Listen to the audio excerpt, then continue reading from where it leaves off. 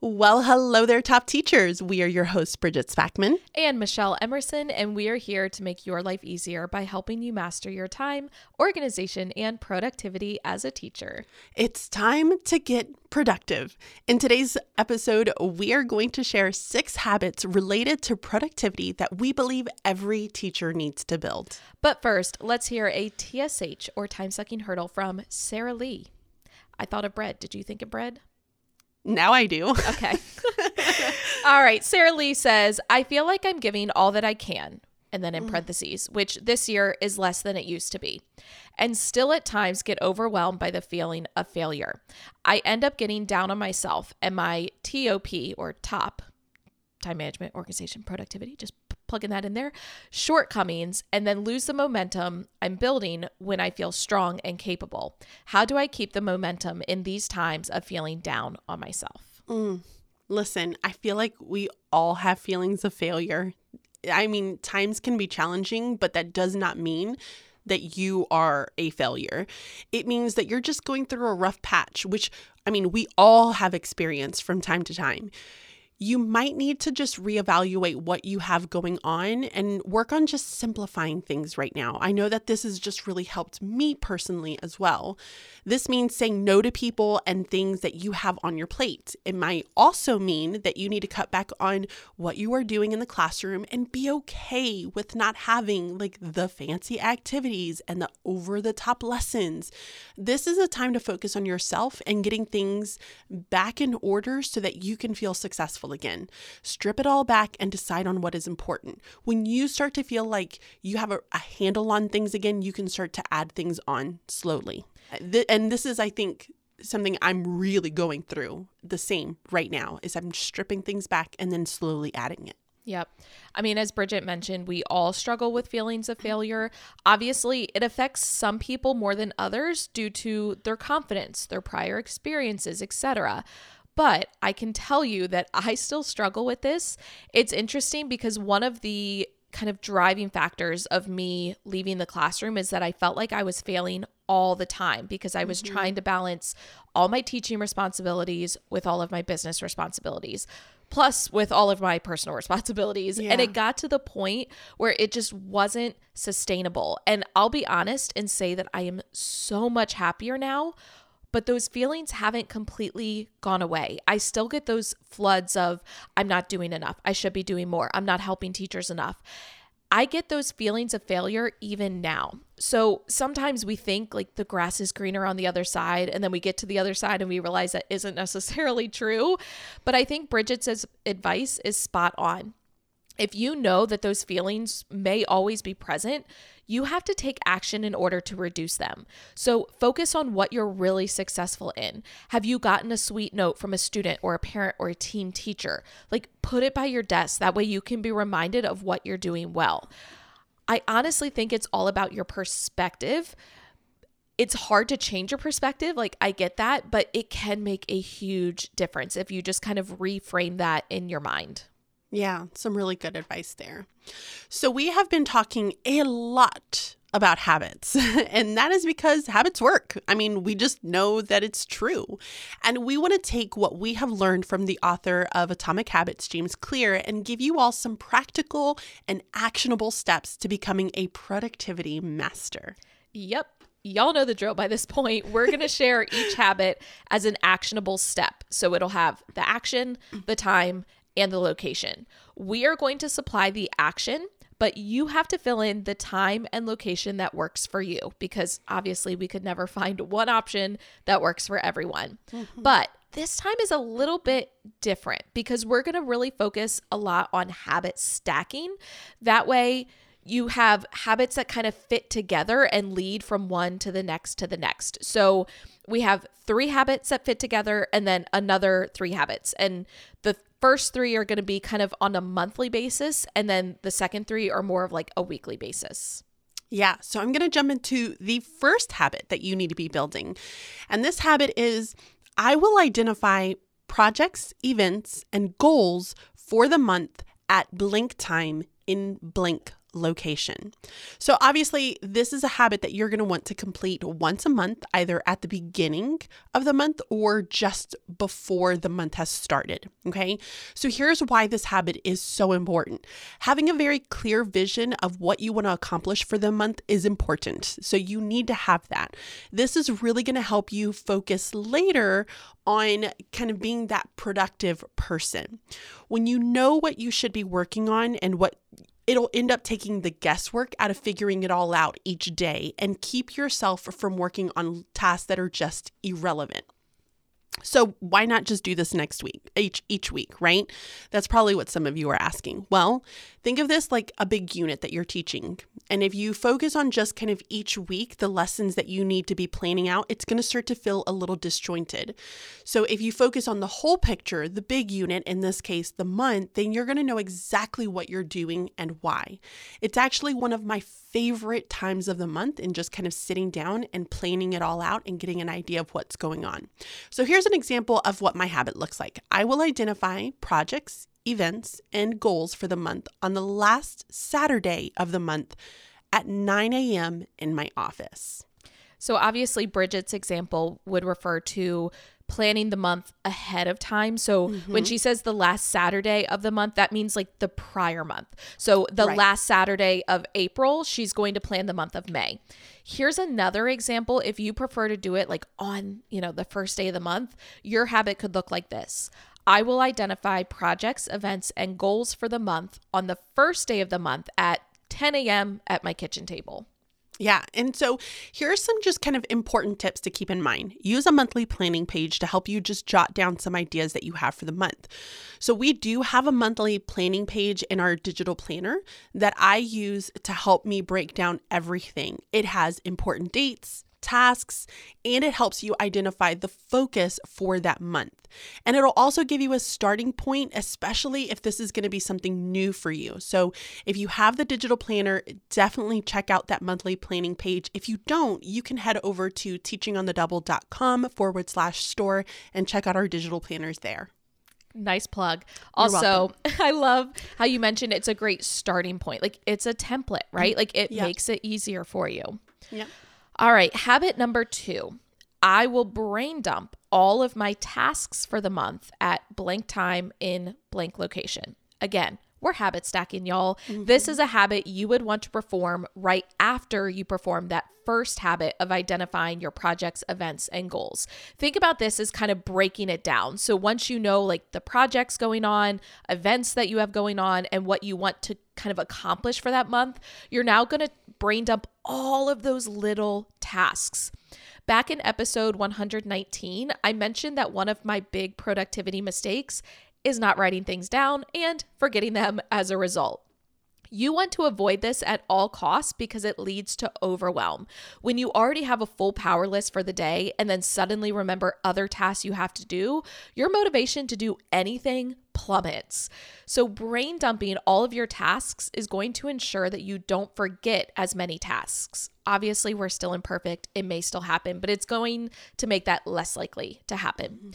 So brain dumping is when you just get everything out of your brain. You're going to create a list of all the little tasks that go along with all of those projects, events, and goals for the upcoming month. So I would make this something that I would look forward to each month.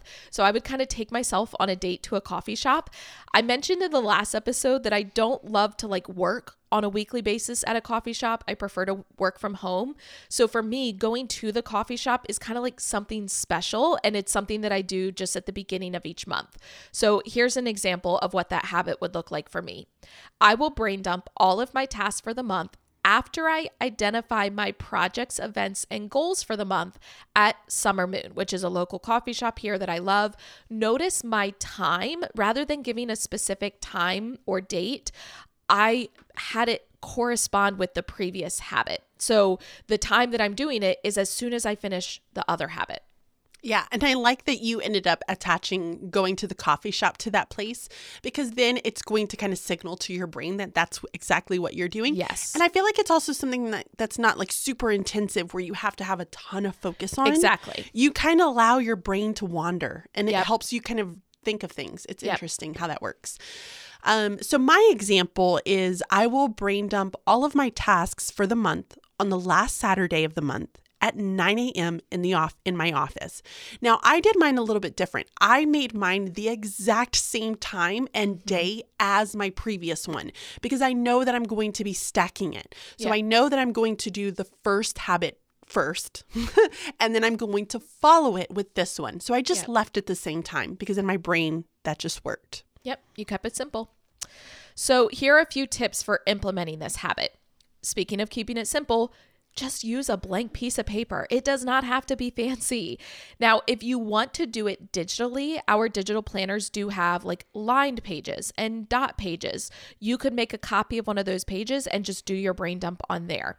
But make sure this is separate from your to-do list. You are not adding the tasks to your to-do list yet. You're just getting those tasks out of your brain and down onto some sort of paper so that it's physically written down. The second tip is to set a timer and force yourself to think that entire time. Obviously, you want the timer to be longer than the time you expect it to take. So you have that extra time, right? If you think it's going to take you 5 minutes to brain dump all of these tasks, set a timer for 10. That way you have an extra 5 minutes where you're really digging deep into your brain and trying to think about those things that you might be forgetting. The third tip is to reference a list of repetitive tasks that you have each month or each week for ideas. So in our digital planner, we do have a task tracker, and that has a space to list monthly tasks, weekly tasks, and daily tasks that repeat. So when I think about myself right now, every single day I check my email. Every single week I schedule an email to go out to my email, subscribers. And then every month I have to plan out YouTube videos. I do this month after month and week after week and day after day. But sometimes when we do these, even though we do them on a, regular basis, it's easy to kind of forget about them when it comes time to actually plan the month. And then we end up feeling overwhelmed because we're trying to squeeze it all in. Yeah, we we prepare a newsletter on Thursdays, and then it always never fails. I feel like on Fridays, we're like, oh my gosh, we forgot to do the newsletter because we automatically send it out to families on Sundays. It's just a thing. You think we should know that by now since we've been doing it since the beginning of the year, but we always seem to forget. So the third habit is going to be, I will organize my tasks using the Eisenhower matrix at blank time in blank location. So back in episode 119, I believe it was, I mentioned the Eisenhower matrix and how I use that now just for my productivity. So this is going to be where I help explain a little bit more of what it is. So this is going to be a triple decker. It makes me think of the Whataburger burgers that I would eat because I used to eat the triple burgers. Oh my gosh. At Whataburger when I was a kid, and my parents were so disgusted. I'm sorry. I had to bring that up. I had to. Okay. So once again, we are habit stacking, and this is going to come after the first two habits that we've just mentioned. Okay. So why do we want to do this? Let's talk about the why first. If everything is important, then nothing is important. I've heard this quote and it really has just resonated with me. It's just one of my favorites. It helps me understand the importance of prioritizing tasks in my life. And it's going to really help you identify what is really, really important to you right now. Understanding the differences between the priority level of your tasks can help you determine what you need to work on first. This will help to reduce your stress and give you a very clear picture of what you need to focus on. So, the Eisenhower matrix is a 4-quadrant grid that gives you space to determine the following: important, urgent. Okay, so these are tasks that are important and urgent.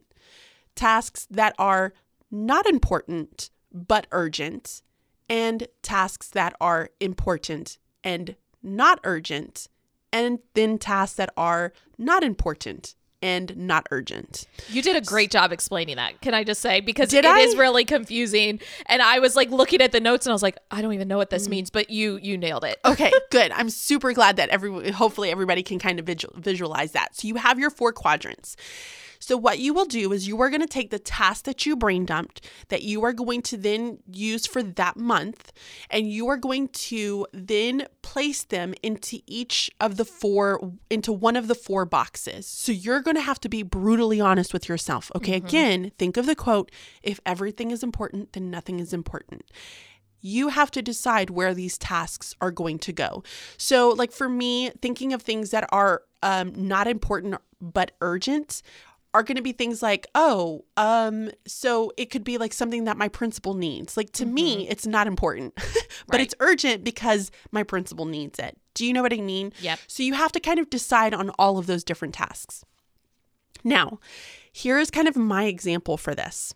I will organize my tasks using the Eisenhower matrix on the last Saturday of the month at 9 a.m. in my office. Again, I kept this stacked with my monthly planning and my brain dump. It's the exact same time because I know that I'm going to do it right after the other one. Yep. And just to give you another perspective, my example would be I will organize my tasks using the Eisenhower matrix after I brain dump all of my tasks at summer moon. So if you would prefer to use that terminology of the previous habit as like the actual time, so like once you complete that, then you do this, that is an option for you. Yeah. And remember, everything cannot be important and urgent. You have to be very strict with what you add to each of your sections. You can ask yourself questions like this. Does someone need this from me in order to do their specific part? Is there a due date? Questions like that are really going to help you decide on where it's going to go on your Eisenhower matrix. So be critical and take your time to evaluate the importance of each task. Love it. Okay. Habit number 4. I will add tasks to my weekly to-do list at blank time in blank location. So we are now moving from those monthly habits onto the weekly habits. This is something you should do on a weekly basis. You're basically going to select tasks from those first 3 habits, those tasks that you generated, to complete for the week. And then you're going to repeat this at the start of each week. So first, you need to decide where you're going to keep your weekly to-do list, and this should be the same location as your power list. We mentioned that as a habit in episode 112, time management habits every teacher should build. Every day, you should be using a power list. It's just 3 tasks you're going to get done for the day. Now we're talking about that weekly to-do list, which is helping your productivity because it's kind of helping you know where you're going, if that makes sense, like a roadmap. We are going to recommend that you store your weekly to-do list and your power list within Google Tasks. And you'll see why as we move through these next 3 habits. If you are new to Google Tasks, check out episode 087. It's called Google Tasks, the what, why, and how for teachers. But here's why this is important. Your weekly to-do list is where you're going to pull your power list items from on a daily basis. So I have this toilet paper analogy. Hear me out on this, okay? If you think about your power list as the toilet paper that's on the roll right by the toilet, right? Like that's what you go to first. Once you have used that up, you're probably grabbing toilet paper from like the closet or the like under the cabinet, like, or maybe you have one of those storage things by the toilet. That's like your weekly to-do list. That's the next place you're going. And then you're pulling your power list or the toilet paper you're going to use next onto the roll.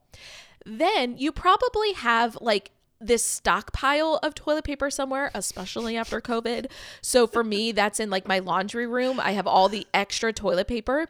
That's like all of those tasks that you brain dumped early on in that first like monthly set of habits, if that makes sense. I don't know if that made sense, Bridget. It did. I giggled the entire time. Okay. It was great.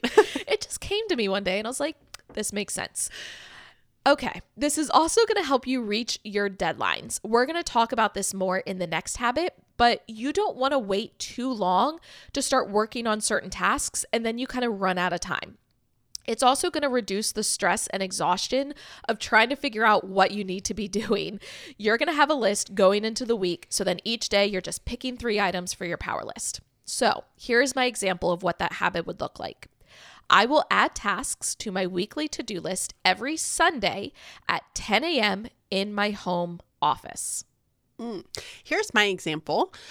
So I will add tasks to my weekly to-do list every Sunday night at 5 p.m. in my office. And I am going to be stacking these, so you're going to hear this repeat for me. So question, Bridget, because I noticed I'm doing mine like Sunday morning and you're doing your Sunday night. So for you, does your week kind of go Monday through Sunday? Yes. Yes. Whereas I kind of have my week go from Sunday through Saturday. So there are options there as well. Yep. Awesome. Good. That was a really good thing to notice. Great observation, Michelle. We did not have this noted at all to like discuss. Like that legit was just something I noticed. Okay. So here are some tips for implementing this habit. We suggest choosing around 21 items each week. If you're going to complete 3 items through your power list each day, that's a total of 21 tasks for the week. Our second tip is to store your weekly to-dos through Google Tasks. One of the main reasons we suggest this is because it is connected to your Google Calendar. You can set a date and time for each item and it will appear on your Google Calendar. So that's going to make the next habit a little bit easier. The final tip is to create recurring tasks for those tasks that you complete each week. So if you send an email each week or you have to complete certain lesson planning tasks each week, when you create a task through Google Tasks, you can actually have it repeat and you can tell it to repeat every certain number of days, every certain number of weeks, and so on. That way, you don't have to re-add it to your list each time. It will automatically generate, and that's going to be a huge time saver. Maybe I need to do that with my newsletter. Yeah. All right. So the next habit, so habit number 5 that you need to be building is I will assign deadlines and create reminders for my weekly tasks in blank time in blank location. Once again, we are habit stacking. You would want to complete this habit right after you add the task to your weekly to-do list. Here's why it's important. When you have tasks that do not have a deadline, it can be very easy to put them off. I'm raising my hand because I'm notorious for this. Deadlines really help to create goals and determine what needs to be done and where. So they also help you to determine how much you are placing on those specific days. So for example, if all your tasks for the month have the same deadline, then you are likely to just hop from task to task to task. And then it's going to make you feel overwhelmed when everything is due together. Once you create the deadlines, establish some reminders to help you stay on track with those. And you can use an alarm or set reminders through Google Calendar so that you can have them get an email to remind you every day. The reminders can be specific so that you know exactly what to accomplish on that day. So here's what my example looks like. I will assign deadlines and create reminders for my weekly tasks every Sunday at 5 p.m. in my office. Again, I left it the exact same because I know I'm going to do it right after. Yep. Whereas I like to word mine including the previous habit. So my example would be, I will assign deadlines and create reminders for my weekly tasks after I add tasks to my weekly to-do list in my home office. Yeah. Now, be sure to stagger these deadlines, okay? You will want to make sure that you're looking at kind of an entire monthly view or even on your week, looking at what you have due during specific days. Because again, if you have everything due at the very end of the week, it's just going to overwhelm you. So have things set and reminders set to help you with that. And then place your tasks in your calendar so that you can have a better picture of what you need to accomplish by a certain time. So I'm going to talk to you about how to do that because I mentioned that Google Tasks is connected to your Google Calendar. So first of all, if you go to your Google Calendar, you will see that you already have a calendar created called Tasks. It's a default calendar that Google Calendar creates for you, okay? If you add a date or time to your Google Tasks, that task will automatically show up on that calendar. Okay. So within Google Tasks, when you go to create the task, there's just a little box that asks for the date and time. If you fill that in, automatically goes to your calendar. But you can also add a task directly through Google Calendar. So on Google Calendar in the top left, if you click the create button, you will see event and then you will see task. If you click on task, It will open up a box that looks very similar to creating an event, but you're basically just putting the title, you're putting a time if you want, you're having it repeat if you want, and then you're choosing the list. So you would want to add these to your weekly to-do list, and it will automatically place it on your calendar, but also on your Google Tasks list.